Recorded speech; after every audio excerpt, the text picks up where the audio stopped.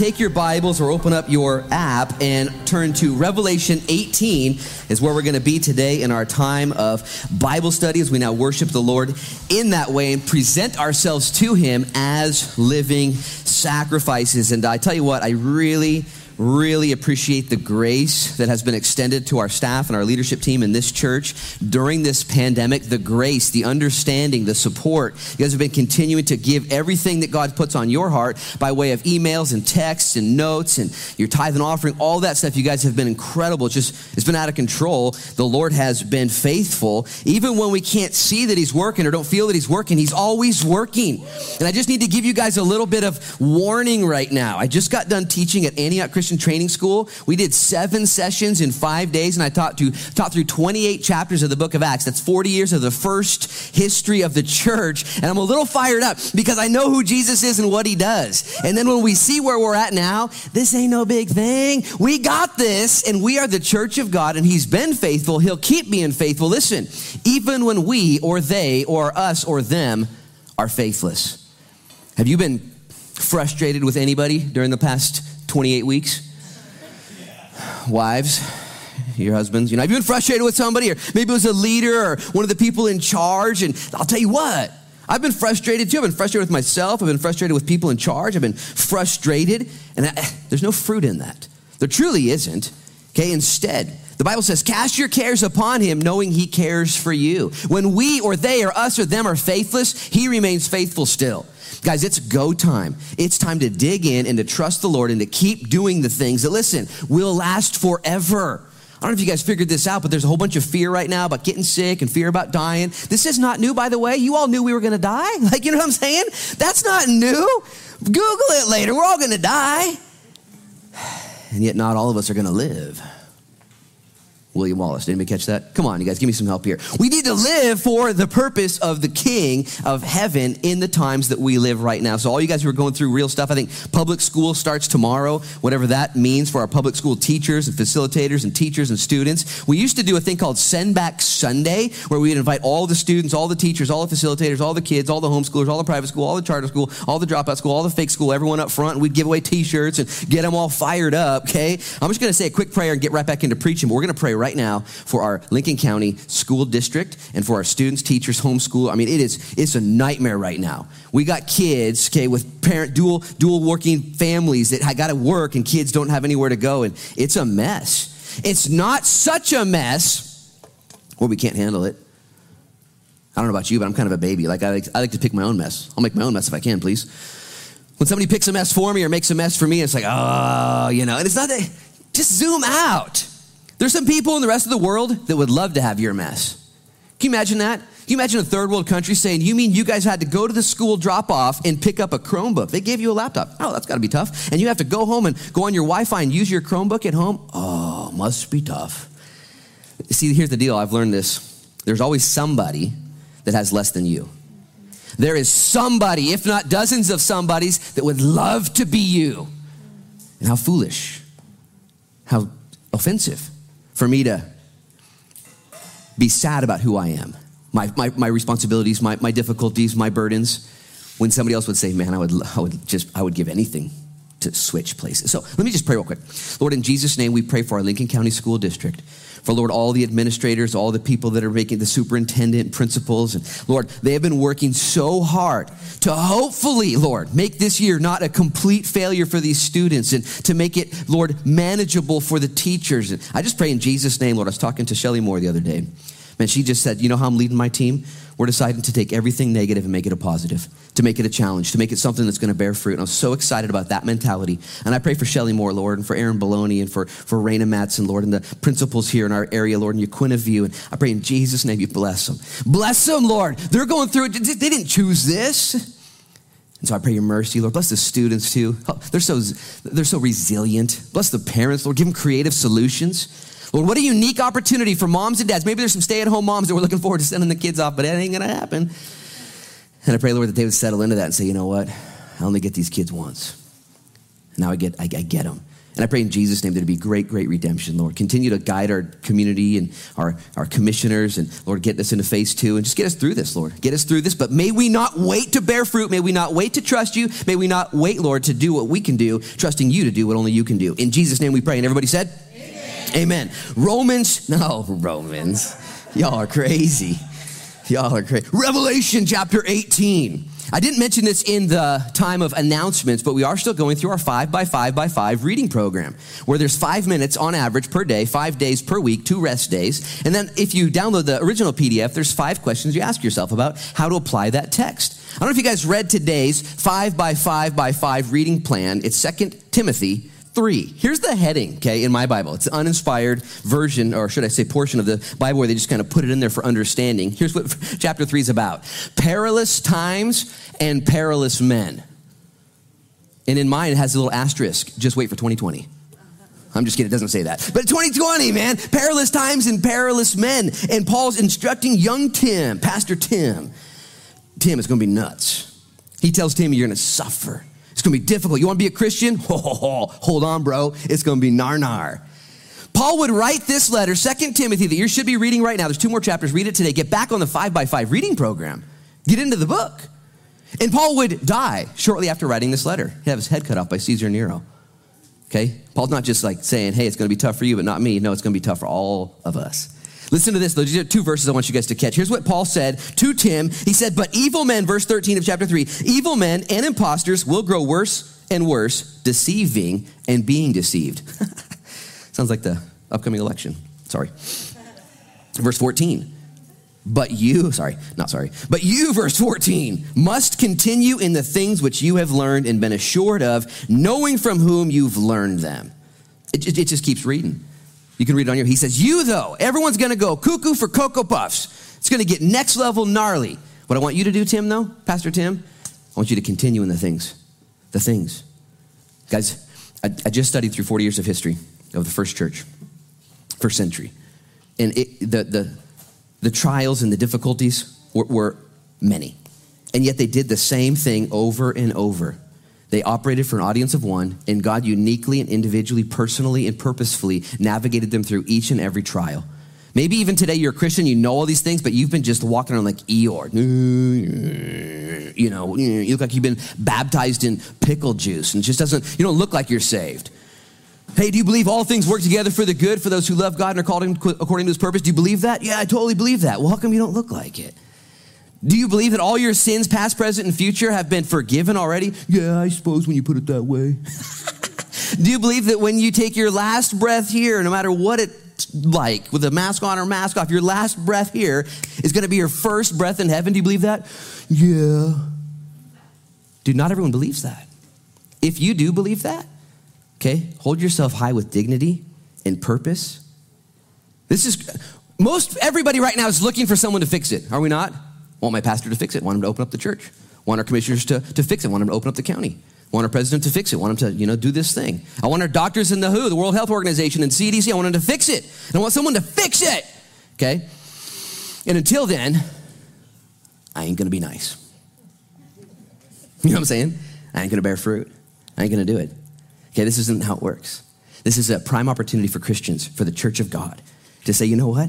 I just need to trust the Lord. I just need to do what he's asked me to do, even if it's been mandated or legislated against, just like when Daniel was forbidden in chapter 5 of his book, maybe chapter 6, to not pray anymore. And he's like, well, I'm going to keep praying. And he kept praying. And he endured the consequences, being cast into the lion's den.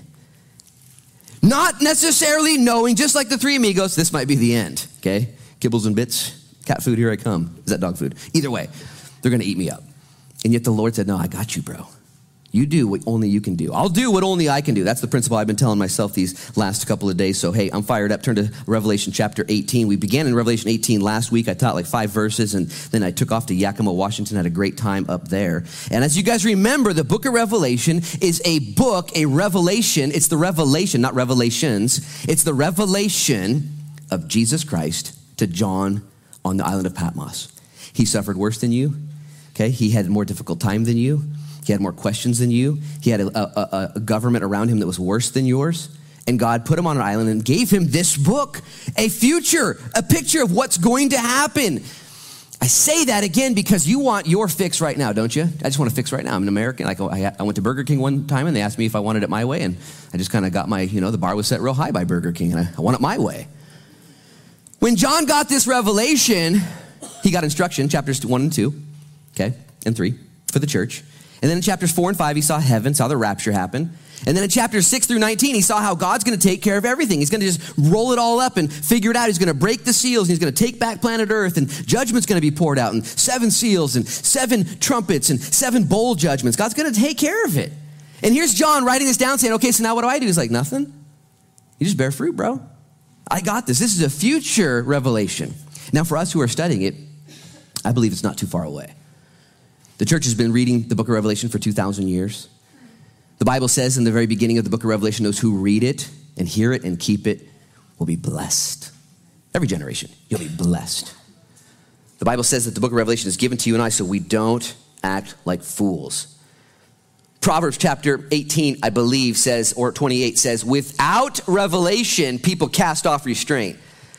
Let me break that down for you. If you don't know what's going on, you're going to do dumb stuff.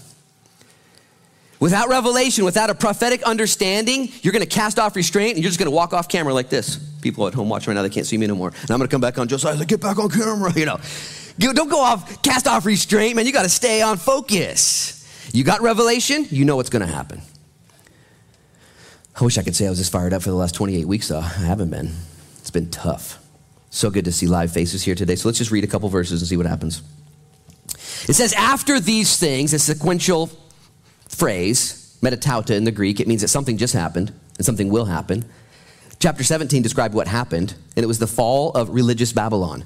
It's when God comes down. Babylon literally means anything that's worldly, anything that's opposed to God. It's just against God. Okay, it's in place of God. The Tower of Babel was designed back in Genesis in the early chapters to replace the relationship with God. They wanted to worship God via the zodiac and the stars, and so they built this constellation tower to reach heaven. And God's like, really? And he confused them. And anything that is worldly now or Babylonian in its roots is just imposed to God or in opposition to God. And I was going to talk about a bunch of cool, funny religions out there, but I decided not to, and I'm going to decide not to again. But there are so many kooky religions out there. Just man's inventions, just Weirdville. I lived in Ashland for 13 years, man. It is Weirdville capital, okay? And God says, yeah, I'm going to take care of that. It's going down.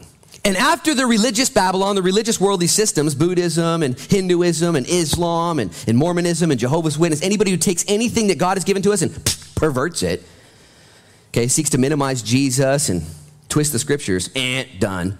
Just stay true. He says, after that, I'm going to go after and I'm going to judge not just the religious Babylonian system, but the commercial or the material or the stuff around us.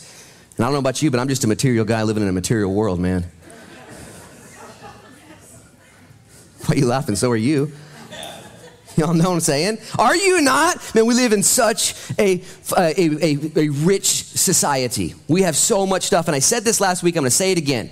There are righteous rich, those who have wealth. God's given them stewardship and wisdom and inheritance, whatever the case may be, and they are righteous with it. That is, they are grateful and they're generous. They honor God and they worship him with their wealth. There are also unrighteous rich, people who have wealth, have wisdom, have stewardship, made investments, and they're unrighteous in that they're not generous and they're not grateful and that they're evil with what God has given to them. Having money is not a sin.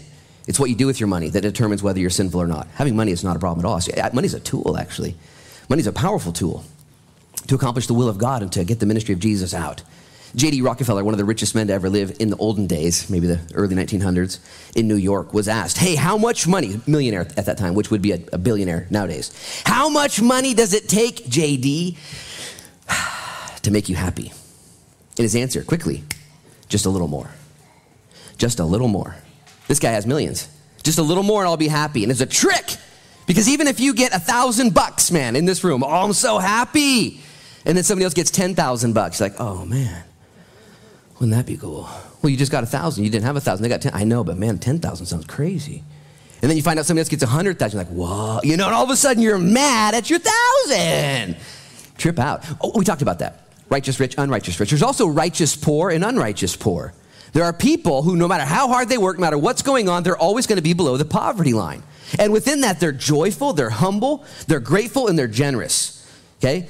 They don't look at their wealth on the scale and say, I'm good or bad. Instead, it's how they respond to their place on the scale. There are also those under poverty line that are unrighteous.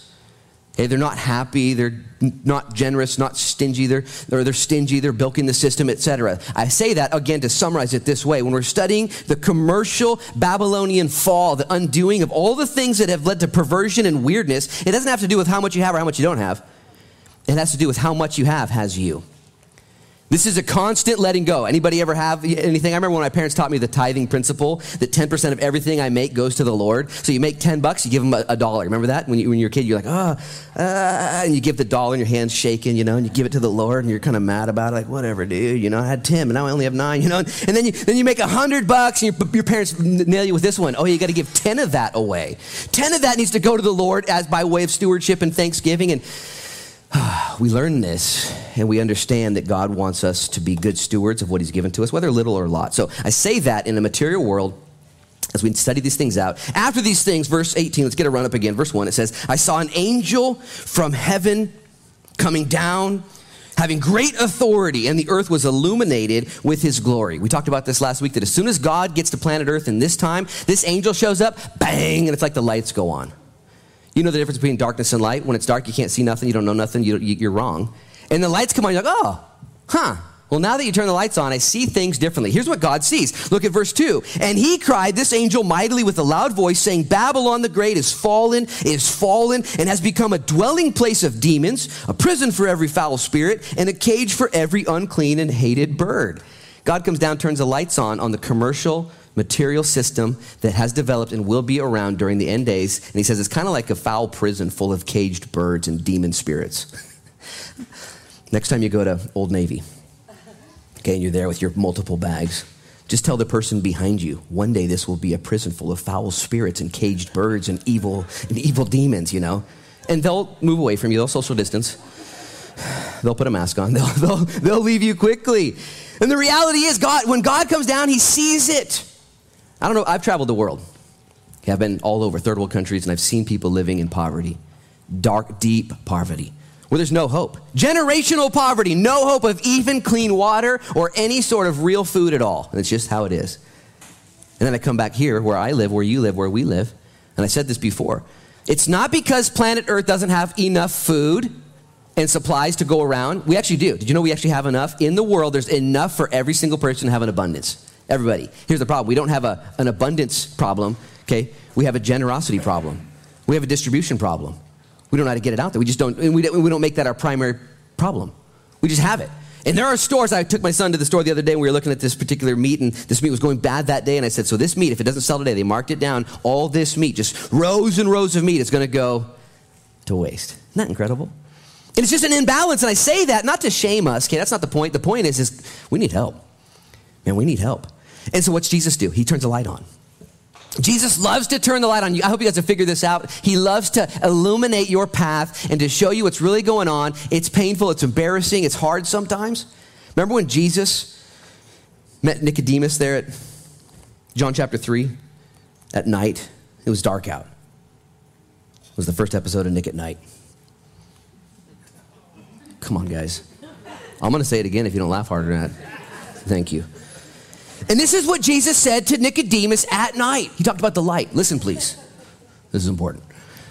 Verse 19 of John 3. You guys know John 3:16. He tells Nicodemus how God's saving the world. Verse 17, he says, God's not here to condemn the world, but save the world. Here's the problem, though. Here's the problem. Listen up. Verse 19. And this is the condemnation, that the light has come into the world, and men love darkness rather than light because their deeds were evil. For everyone practicing evil hates the light and doesn't come into the light, lest his deeds should be exposed. Verse 21. But he who does the truth comes to the light, that his deeds may be clearly seen, that they have been done in God. I'm just going to say it simply this way. God is light, and in him is no darkness at all. The light of the world came to this world, and the world received it not. They couldn't comprehend it, John chapter 1. You who are Christians, you figured this out, man. When the Lord starts flipping lights on and showing the evil in your heart, okay, it's because he loves you. He wants to get that stuff out of your life. And he's going to do that. He's going to redeem. And so when he judges commercial Babylon with the lights going on, look at verse 3. Here's his motive. For all the nations have drunk of the wine of the wrath of her fornication. The kings of the earth have committed fornication with her. And the merchants of the earth have become rich through the abundance of her luxury. He lists nations, kings, and merchants have all been plagued. Listen, I'm going to say this simply. By commercial imbalance and injustice. Everyone. Do you even get surprised anymore when you hear about a country, ours or theirs, doesn't matter, that has some sort of corruption scandal? Do you even get surprised anymore when a country or the people in charge, man, the highest up, they're like, yeah, they're being investigated for embezzlement. They took a bunch of millions of dollars. It's like, wait a minute, didn't they already get paid pretty well? You know what I'm saying? And all of a sudden, absolute power corrupts absolutely. And money. Paul would say to Tim, young Pastor Tim, the love of money is the root of all evil. Money's not the root of all evil, it's the love of money. And here, commercial Babylon, God's like, you know what? I've seen, there are countries, cultures, and races that God is watching. They're his kids. Wow. And they have been manipulated and deceived. Merchants and kings and sellers of all this and all the people in charge. Nations have been taken hostage by imbalance and injustice. Verse 4, and I heard another voice from heaven saying, come out of her, my people, lest you share in her sins and lest you receive of her plagues. This again is the heart of God exposed in the shake-up, lights on in the wake-up, and then calling people to be taken up. Get out of her, lest you share in her sins and then also enjoy her plagues to come. Again, you guys understand this. I understand this. When the Lord busts you and convicts you of anything at all, when he starts to just turn a little light on, you say something, the Lord's like, that wasn't cool. Man, I can't count how many times yesterday I typed something to send, and then the Holy Spirit's like, you gonna send that? And I was like, yeah, what about it? And he's like, I wouldn't send that. And I was like, well, we ain't the same. And I sent a few of them on accident, okay? I regret that. But I backed off a few too, and they were funny, man. That's some funny stuff I was saying. The Holy Spirit said, that's not funny. That's not good. Don't do it, Luke. Don't do it. I'm 42 years old. I feel like a 10-year-old at times, you know what I'm saying? But so I backed off. So I feel it. Why? Because the Holy Spirit knows better. And he knows what's good for me. And he knows what's good for you. And here in verse 4, he's like, get out of her. Don't do it. Well, you don't know me. No, I for sure know you. And I know the future. Man, when you as believers and you guys watching online and you figure this out, listen to the Holy Spirit. Receive his conviction. Obey. For there's no other way to be happy in Jesus. Well, this is what Jesus does. And by the way, I would say this is a future. It's so fun to study this. Like, this is what's going to happen. This is, in case you're wondering what the headlines are going to be like in 2021, we're reading it right here. This is what's going down. But how many of you guys are shook up right now? He's shaking them up in order to, hey, getting their attention. Have you been shook up? Things, you lost your job, lost your peace, and you lost your whatever. He's just all messed up. Easy to point at the world and say, yeah, commercial Babylon, What about a commercial for Shed, What about me? Search me, Lord. And when he does, when you're being shook up, it's usually because he's trying to wake you up and do some stuff. Look at verse 5. For her sins have reached heaven, and God has remembered her iniquities. A couple thoughts. We talked about this last week. The chronological timepiece that God uses to judge humanity is not one of length. Okay, he's not looking at numbers, 2025. That's it. I picked 2025. I had no idea what people were going to be doing, but that's just when I was going to be bored, God didn't pick a chronological length to judge the world. He said that her sins have reached me. Once the septic tank is full, okay? Once it's reached its limit, it's starting to, okay, it's over. There's no more room. It's got to go. You know what I'm saying. I got more illustrations. I'll keep them to myself. And it says that I will remember her iniquities. Kind of cringe at that. Do you remember the sins you've committed in your youth? Or maybe, do you remember, do you have any of those sins that you committed like 20 years ago? Maybe 30 years ago that just like still comes back to you like every other day? You're like, what the heck, dude? Enough. And here's the crazy thing. Satan remembers that. He will not forget. He's the accuser of the brethren day and night. He's going to remind you of the stuff you did in junior high, the stuff you did in your young 20s. He's going to remind you of that junk. And when you're so mad at yourself, and then you bring it to the Lord, I want to just talk about that thing I did in junior high again. I want to talk about that thing I did, in my 20s. And the Bible declares if you're a Christian, he's like, I don't remember that. The Lord declares, I have chosen to forget your sins in order that we would have fellowship. I have blocked it from my memory. There's a handwriting of requirements against you in Colossians chapter 2, and it says that it's illegible because of blood.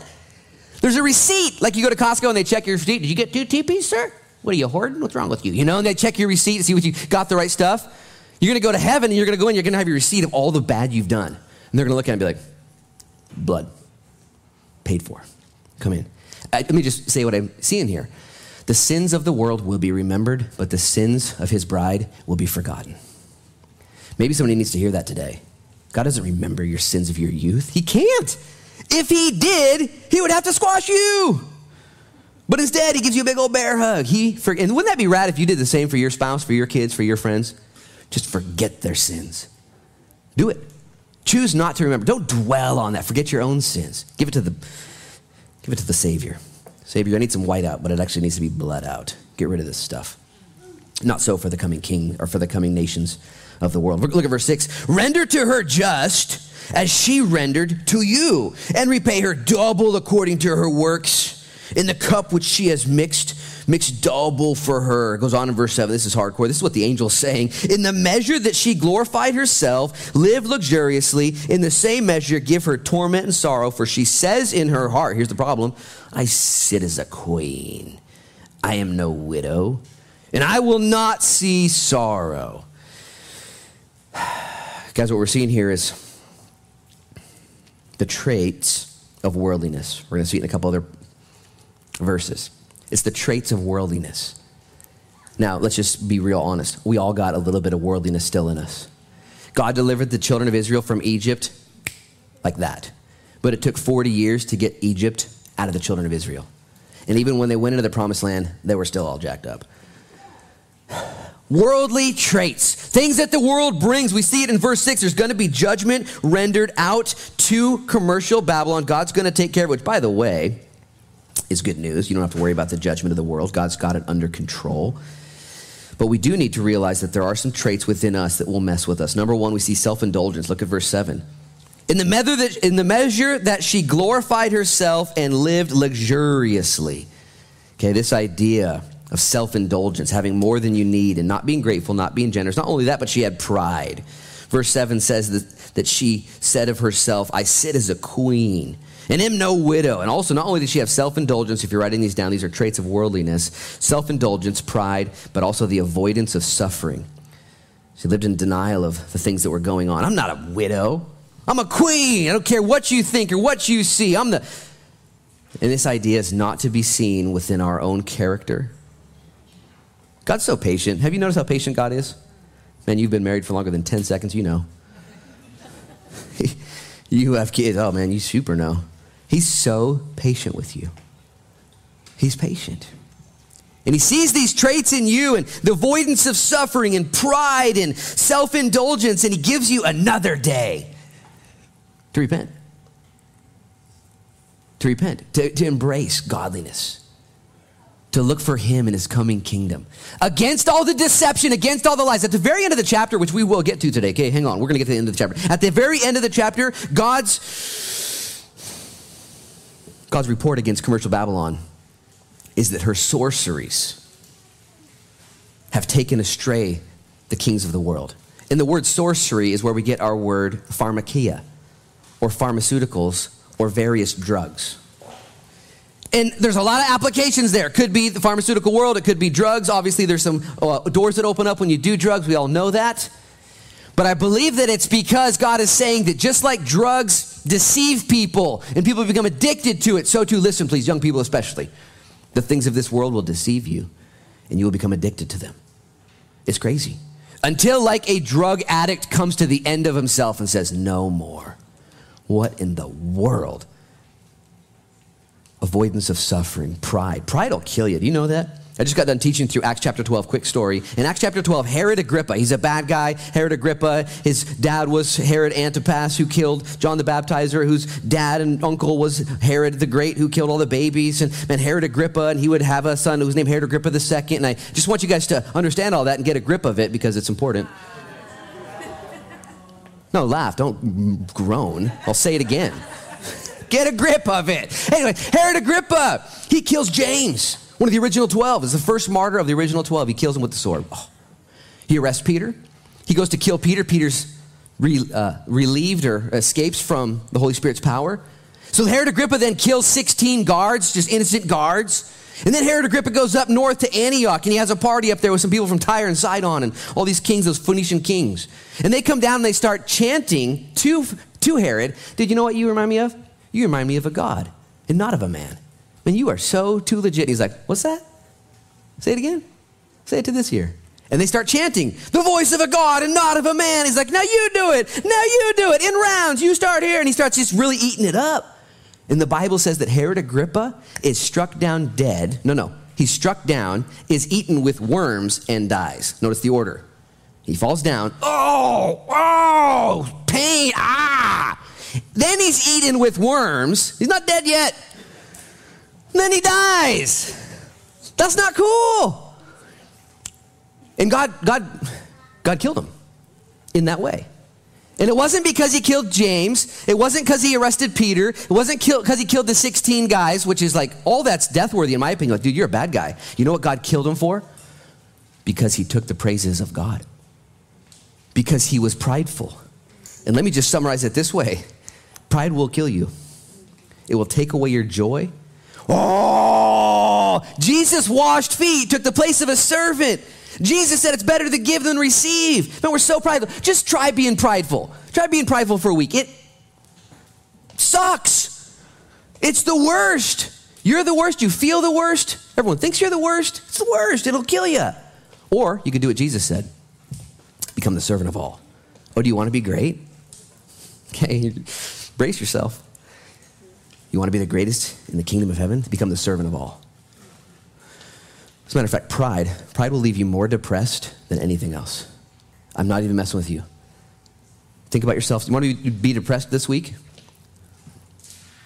Just dwell on yourself. Look at here, though. Verse 7. All this stuff's going down. Verse 8. Therefore, her plagues will come in one day, death and mourning and famine, and she will be utterly burned with fire, for strong is the Lord who judges her. I like verse 8 because it tells us that God will judge her. He is going to do it. He has the authority, and he's going to do it right, and he has the wisdom. Let me just make sure you understand what I'm saying here. God's going to judge the world. Is that not a good thing? Like, here's why it's good, because it needs to happen. But it's good that God's doing it because we would do a bad job. Have you ever lost your temper before? Got super mad at somebody? Only to realize very quickly after you have no idea what you're talking about? Has this happened to you, or is it just me? And you are so sure that you're right, and you are just launching judgment, and all of a sudden, like a little more light shows up, you're like, oh no, you feel horrible.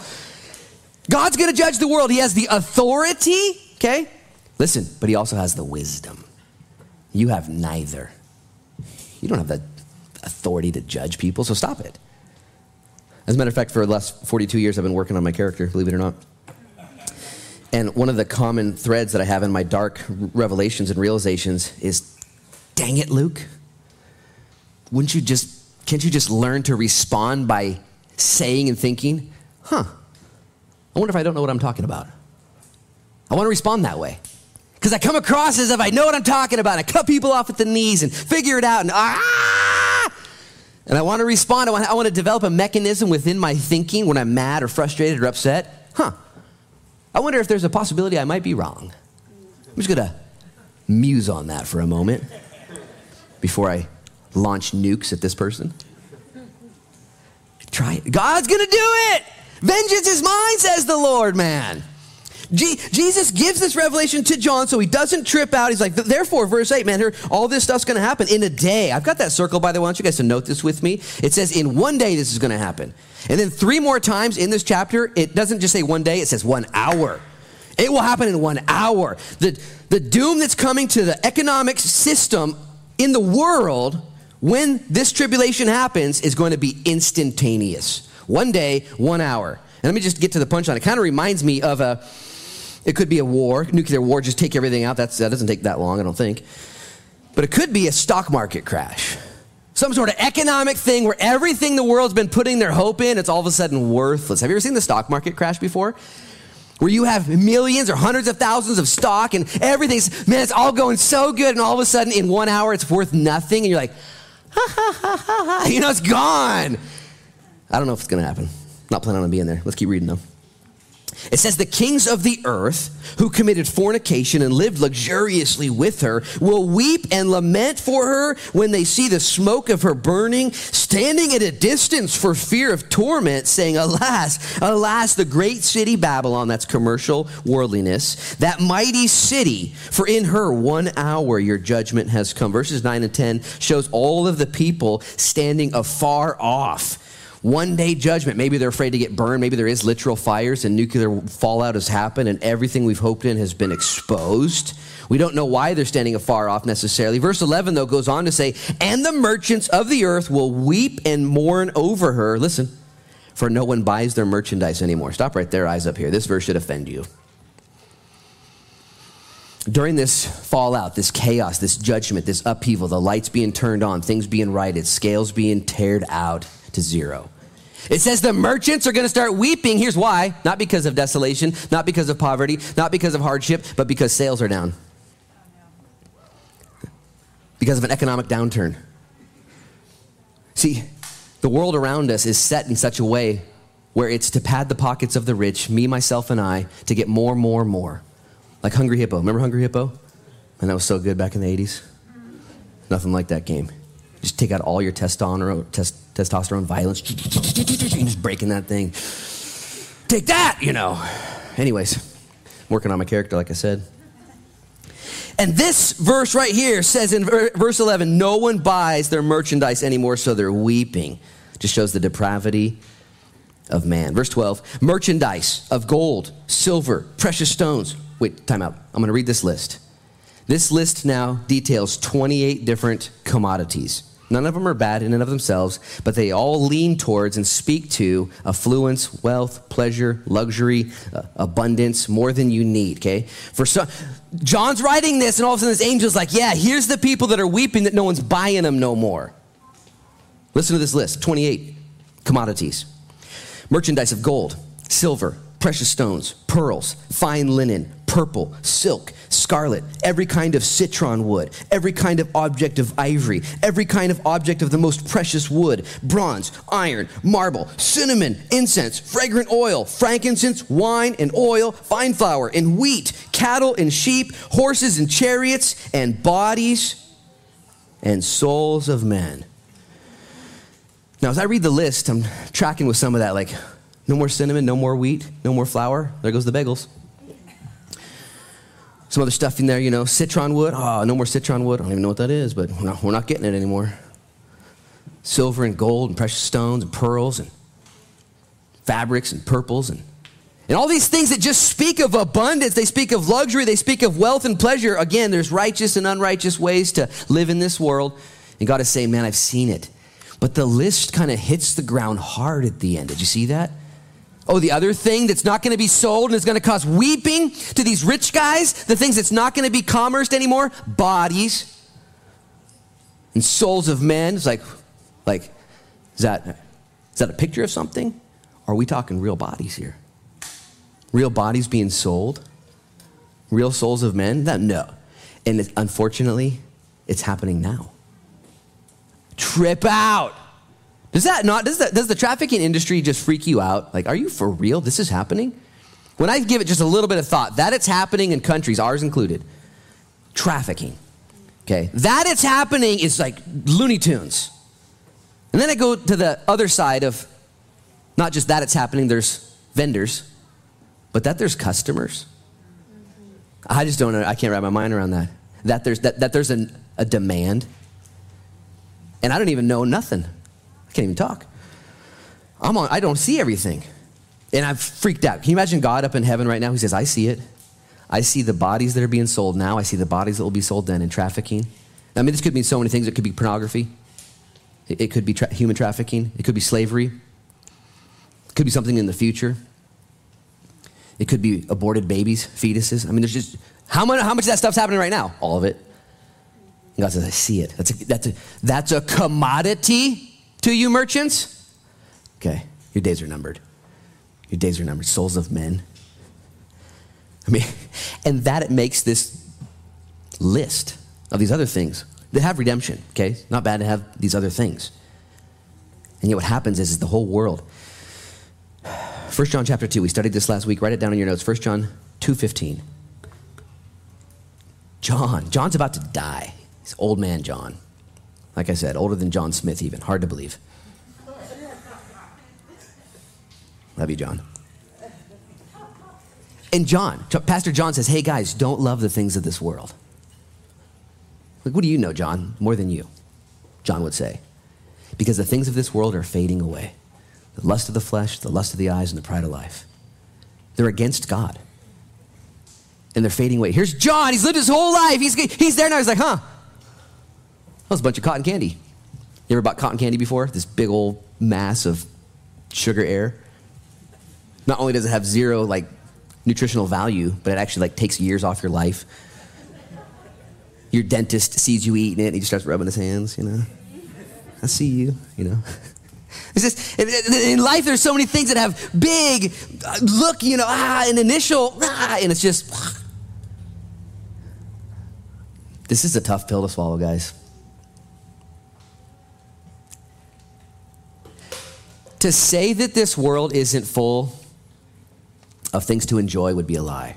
To say that sin and rebellion isn't fun for a season would be a lie. A lie to you. I'm not going to lie to you. I tell my kids all the time about the reality of sin and the lure, the joy, the ecstasy that comes from illicit behavior. Don't tell your kids it's not fun, because then once they try it and find out it's fun, they're going to be super confused.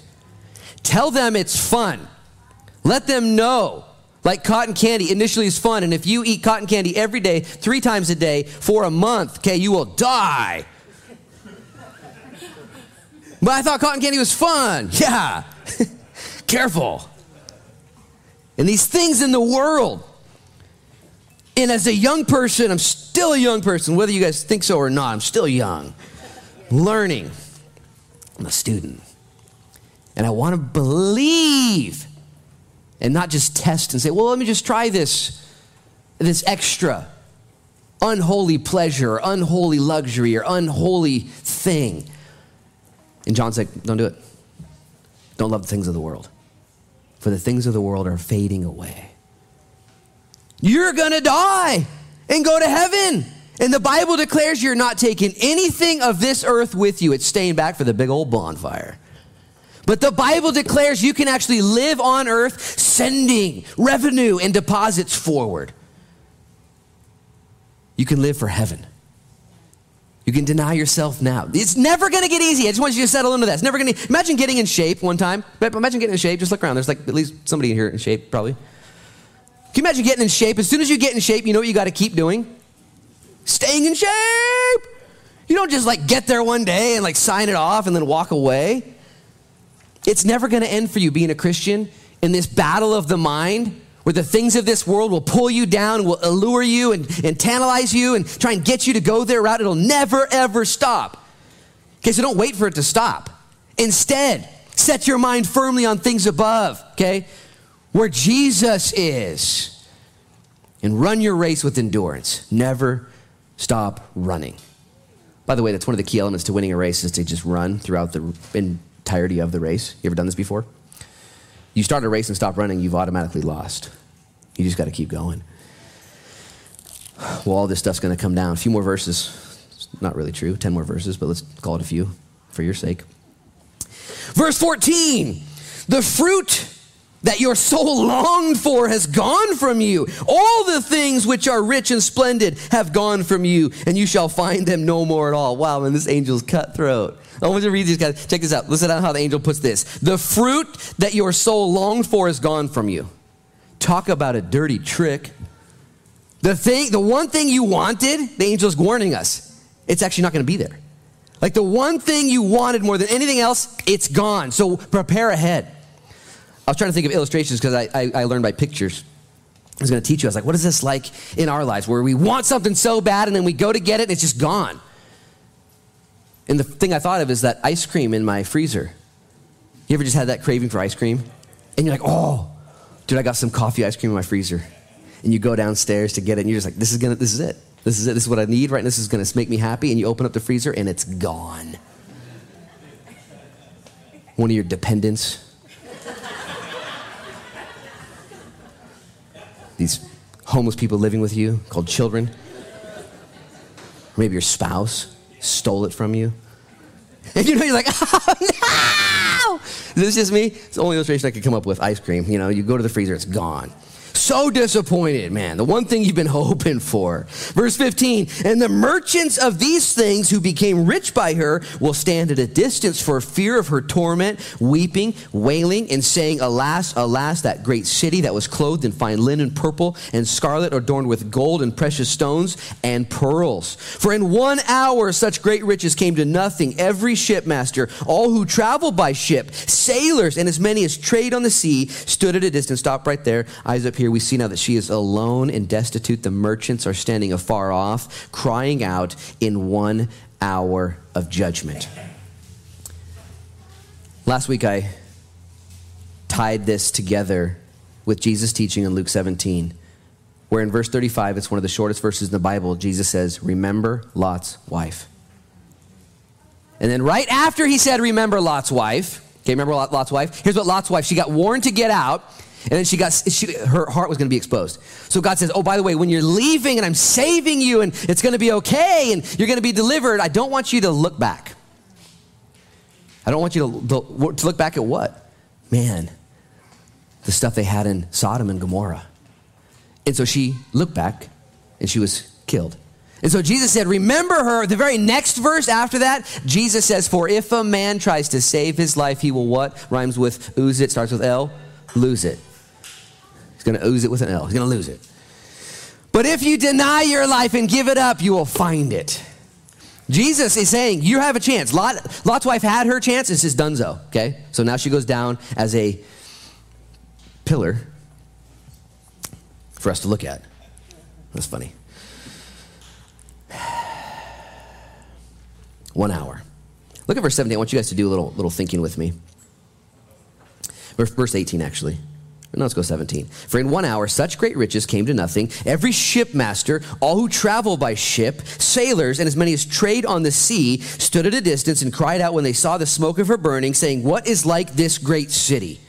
And they threw dust on their heads and cried out, weeping and wailing and saying, alas, alas, the great city in which all who had ships on the sea became rich by her wealth, for in 1 hour she is made desolate. I see 17 and 18 and 19, these verses. These sailors and merchants. Now, the Mediterranean Sea is one of the busiest seas in trading, okay, historically, then and now. This is a busy sea.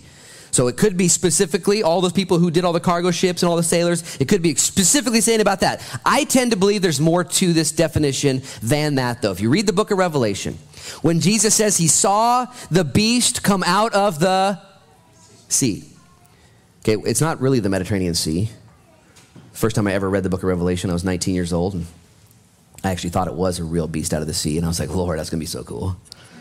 Big old dragon, Loch Ness, I'm down. Whatever you want to do, Lord, I'm about it, And then I realized that, no, the sea is speaking symbolically of nations, rulers, economic system. And this is where the Antichrist will come up out of. He'll be a political ruler. And as I read this, maybe it's the merchants in the sea, but again, I just want to put this back together. This is an economic downturn, a breakdown, a collapse, a bankruptcy, and I see the trading on the sea as possibly being the world economic system that will come crashing down, as it says here in verse 17, 1 hour, and as it says in verse 19, in 1 hour, she's made desolate. Now again, what's the warning here? The warning's the same. I'm going to end with the same thought I've been picking on this entire time, that we are to set our mind on things above, not on things below. That we're to store our treasure in heaven where moth and rust and thief cannot take. I don't care if you're rich or poor. Isn't this cool? Did you know that if you're poor, if you're watching online, you're poor, you're here and you're poor, you have no wealth, no investments, you don't even know nothing, okay? You're just a country bumpkin. I believe it was Abraham Lincoln who said, God must love the common folk because he made so many of them. Pretty sure that's a compliment. And it's something to settle into. I'm not going to do anything. Man, I just spent a week in Washington, like up in the hillbilly area, It's just people everywhere. And God says, do you want to be rich? Yeah, that's why I buy scratchets every week, man. No, not like that, dude. What? I'm going to win one of these days lotto bucks, you know. You can be rich and have nothing. Rich forever. We're going to live forever. This life is so stinking short. It's almost over. Okay? Some of you are closer than others. It's almost over. We're going to heaven. And Jesus pleads in John 14 with the boys, let not your hearts be troubled. I'm going away to prepare a place for you. If it were not so, I would have told you. In my Father's house are many mansions. I'm going to come back and get you. So stay focused on the things of heaven. And then he gives us these insights that says, dude, you think it's gnarly? You think it's imbalanced? You think it's unjust? You think it's corrupt? Yeah, I see more than you do. I'm going to take care of it. You, however, don't get swept up into the things of this world. Being rich, not a sin. Investing, not a sin. Okay? Accruing wealth, not a sin. Having your heart pure and undefiled before the Lord, not a sin. That's our target. That's our goal. Well, we see now a warning for them, a warning for us. Look at verse 20. Check this out. He says, rejoice over her, O heaven. He's now telling heaven what to do. And you holy apostles and prophets, for God has avenged you on her. Stop right there, eyes up here. This is an interesting verse. Some people might not like this verse where this angel now instructs heaven, hey, get fired up. Okay, brimstone's coming down. It's going down. You're going to be avenged now, you prophets and apostles and the ones who've been taken advantage of. I want to make sure you understand this. The Bible says God takes no pleasure in the death of the wicked. Okay? He loves... Do you freak out how much God loves everybody? I mean, he loves everybody. You ever been to our 6 p.m. service? It's crazy. He loves people. And so when it says heavens rejoice, that it's all going down, it's not so much going down and rejoicing because of the judgment. Listen. The rejoicing is because of the victory of Jesus Christ. He now is the rightful king. This is what we rejoice over. And you have a choice to rejoice over that or not. It's your choice. Well, I don't like Jesus and his coming kingdom and his Bible stuff. Ugh. Okay, well, if you wake up tomorrow, you have another day to repent. Better get fired up for the thing that's going to last forever. That way you can rejoice instead of being judged. Last verses, beginning 21. Then a mighty angel took a stone like a great millstone, and he threw it into the sea, saying thus with violence, the great city Babylon shall be thrown down and shall not be found anymore. This is just maybe it's just metaphorical, maybe it's just a picture of this great millstone. A millstone would be used to grind wheat and to make food and to bring sustenance and food and energy to people. And God says, yeah, I'm going to judge you with that. And this mill, I just freak out. This mill's this age, tsunami everywhere, just crazy. Jesus said, it'd be better for you to have a millstone tied around your neck and to be dead than what? Than to cause one little person to stumble in their faith. I just want to say this. The world around us has caused more people to be perverted in their faith than anything else. And God says, I see all of it. It's a word against commerce and worldliness and chaos. Don't cause people to stumble in their faith. Jesus takes it real serious. In any way. Matter of fact, verse 22, it says, the sound of the harpist, here's more stuff that's going to be removed. The sound of the harpist, musicians, flutists, trumpeters, MTV shall not be heard in you anymore, nor craftsmen or any craft shall be found in you anymore. And the sound of the millstone shall not be heard in you anymore. No more bagels, no more Fruit Loops in the morning. The light of a lamp shall shine in you no more. And the voice of a bridegroom and bride shall not be heard anymore. For your merchants were the great men of the earth. For by your sorcery, all the nations were deceived. What he's saying is listen, please, in closing.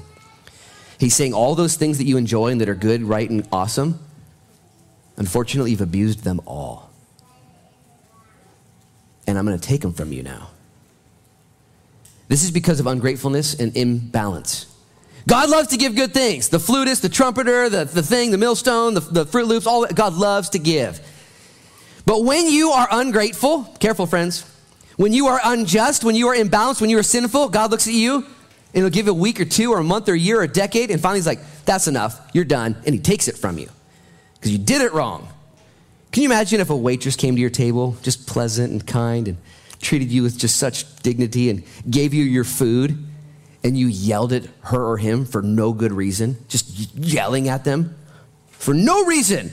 The manager would come and say, bye, you got to go. You don't treat my staff that way. You don't treat, we're here to bless you. And the world today has flipped their nose at God, and God says, I'm going to give you a few more rounds.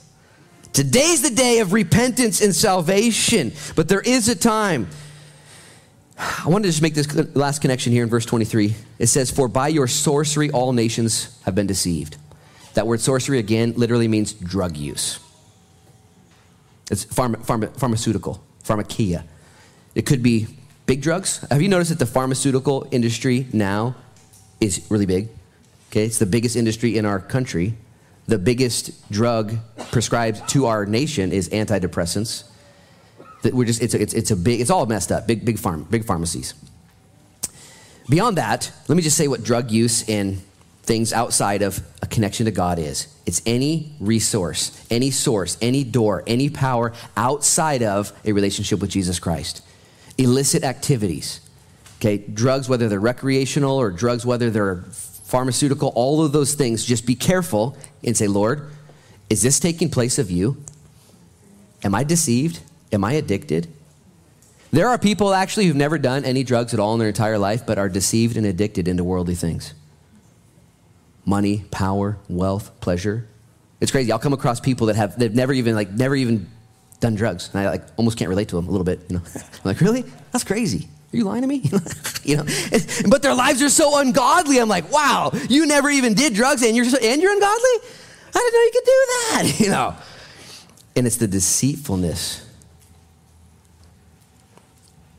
It's like the Lord is saying, yeah, all this stuff, they've been deceived. Last verse. And in her was found the blood of the prophets and the saints of all the earth who were slain on the earth. I'm going to read to you guys Colossians chapter 3 in closing. This is my exhortation to us as a family. We know the coming future, okay? Work right now today on being generous and grateful. Just generous and grateful. That's it, Christians. And if you're not a Christian, okay, if you're watching online and you think whatever you think, okay, this is not a suggestion. This is a declaration. It's going to happen. And you can now prepare and plan, and the Bible says you're going to live forever either in the presence of the Lord or in the absence of the peace of the Lord forever and ever. It's called hell. And yet God invites us. This is what it says in Colossians chapter 3. If then you were raised with Christ, that means you're saved. Seek those things which are above, where Christ is sitting at the right hand of God. Set your mind on things above, not on things on the earth. For you died, and your life is hidden with God in Christ Jesus. And when Christ, who is our Lord, appears, then you will appear with him in glory. It goes on and on and on to talk about the things of God. And I'll tell you what, I want to pray for us now in closing. And I'm going to send us on our way, because as we pray over God's word, tucked away in the soil of our heart, it's going to produce good fruit. God will do and is going to do what only he can do in this pandemic, in this upcoming election, all the things going on. Pray, vote that makes Jesus happy. Okay, show up, do your right thing, make Jesus happy at the polls, vote for him. But I'll tell you what, he's going to take care of everything that he can do. But he's given you now the conviction, the fortitude, and the free will to do what only you can do. Let's pray in closing. Lord, in Jesus' name, we love you. You are the God who works, the God who is, the God who was, and the God who is to come. There is none before you. There will be none after you. There is nothing that can stop you. You have spoken into all of these things. Our past, present, and future has been spoken into. And Lord, in Jesus' name, would you anoint us to be men and women and families of God, rising up in the things of God, not getting tangled up in the affairs of this world, in order that we might please the one who enlisted us as soldiers of God. We love you so much. Thank you for all you've done. You have always been faithful, even in our discomfort, even in our mistakes, even in our failures and losses. We crown you as King. And Lord, would you anoint us now as we go our way this particular Sunday? The sun is shining. We're so grateful. Help us to weep with those who weep, rejoice with those who rejoice, and to keep our eyes firmly fixed on you. We love you, Jesus. Bless the fire relief giveaway tomorrow from 12 to 4, and CR on Tuesday, and youth group on Wednesday and Thursday, and the women's Bible study on Wednesday, and all the things happening this week. We give you our lives. Lead us on, Lord. We pray against the coronavirus, Lord, in Jesus' name. And we pray for, Lord, our country. Lord, that we would get back to where we need to be with each other, and to be with you. Keep us humble and grateful, for you know all things. In Jesus' name we pray. And everybody said, amen. Amen.